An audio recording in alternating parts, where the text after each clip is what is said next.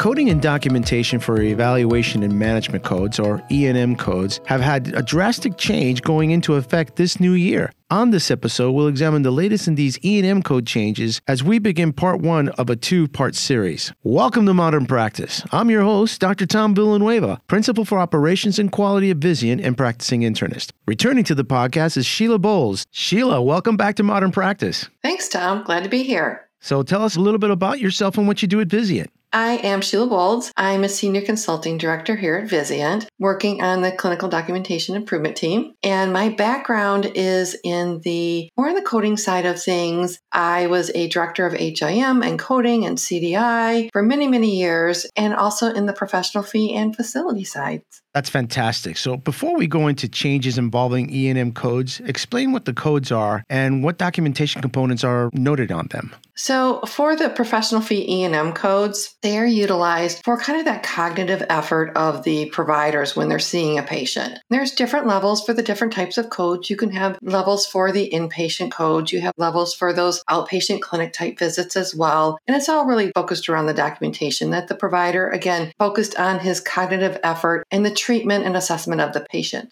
So Sheila, I'll be honest with you. I was taken by surprise that there was a huge change that occurred this year. Can you tell us what they were specifically in? Sure thing. So first, there's big changes in the inpatient, observation, and emergency department codes from the AMA. And the Medicare has said that they are going to accept the majority of those changes. So there's a little grain of salt in there. Some other changes are with the consultation codes, the nursing facility services, home or resident services, as well as the prolonged services codes have changed just a bit. Yeah, I'd like to go into specifically with the observation codes first, because completely took me by surprise. Can you tell us exactly what happened there? Sure thing. So on the observation codes, they've been deleted. They no longer exist. So it was very confusing to physicians to have these separate observation codes. I hear you giggling because it was. Right. A physician would see a patient in an inpatient bed. Right. Sometimes the status of that patient might be observation. Sometimes the status of that patient was inpatient, but two separate coding types for that same patient, basically. But you could use the inpatient codes, but if it's an observation patient, it's going to come back and be denied because it was not an observation patient or an inpatient patient. So they have changed it now so that the inpatient codes will be utilized for both observation and inpatient codes. And so you will use those inpatient codes. If that patient is an observation patient, the place of service still needs to be noted as outpatient. However, that outpatient piece to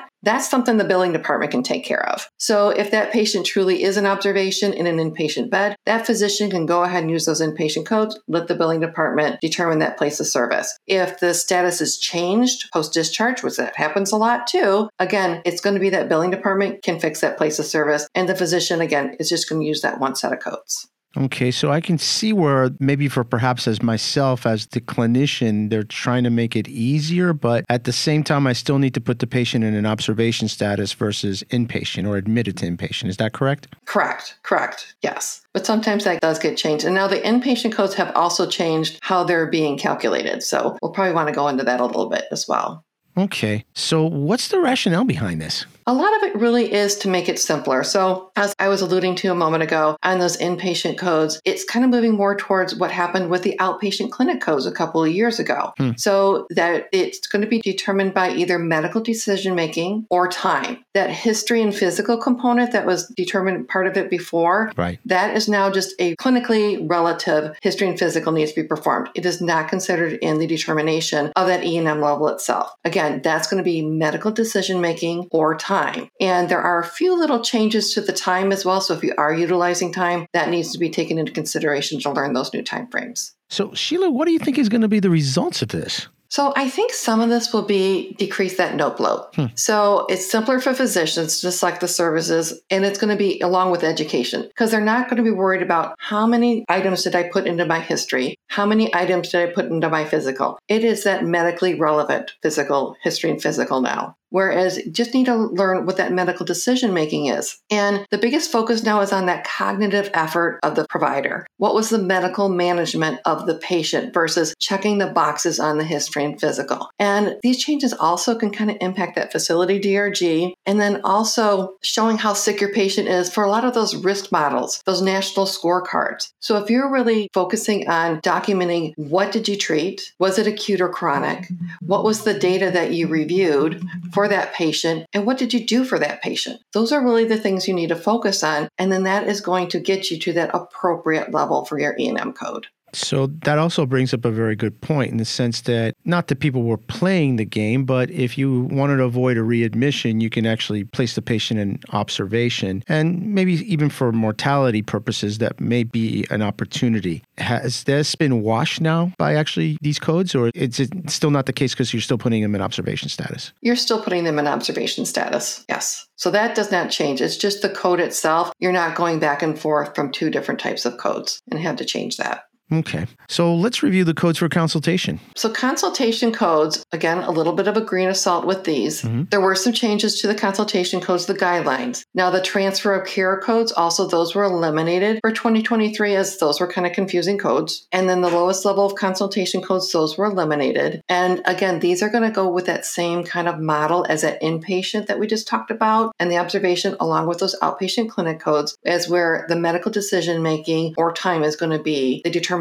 factor. Now, the little grain of salt here is that Medicare still is not going to recognize those codes, the consultation codes. So you're still going to use whatever type of E&M code it is for that patient, but don't put in those AMA CPT codes because Medicare is not going to recognize them or anyone who follows Medicare guidelines. So you're going to do the same old and apply the new type of logic, but for those payers that focus on the Medicare.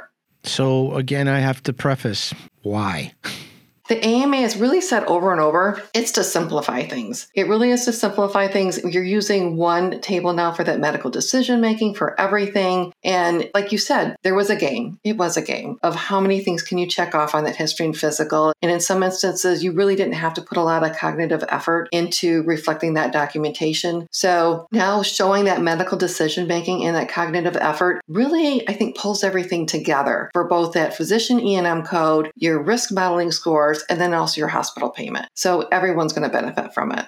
That's it for this episode, Sheila, and we'll continue our discussion in the next. And to our listeners, you can contact Sheila at our email address listed on the research section of the podcast page. And if you have any additional questions pertaining to modern practice or simply want to send your comments, please contact me at our email at modernpracticepodcast@viziontinc.com. We posted a link in our resource section as well. And please join us for other Modern Practice podcasts. Subscribe today, like us, or send us your comments. I'm Dr. Tom Villanueva. Thank you so much for listening.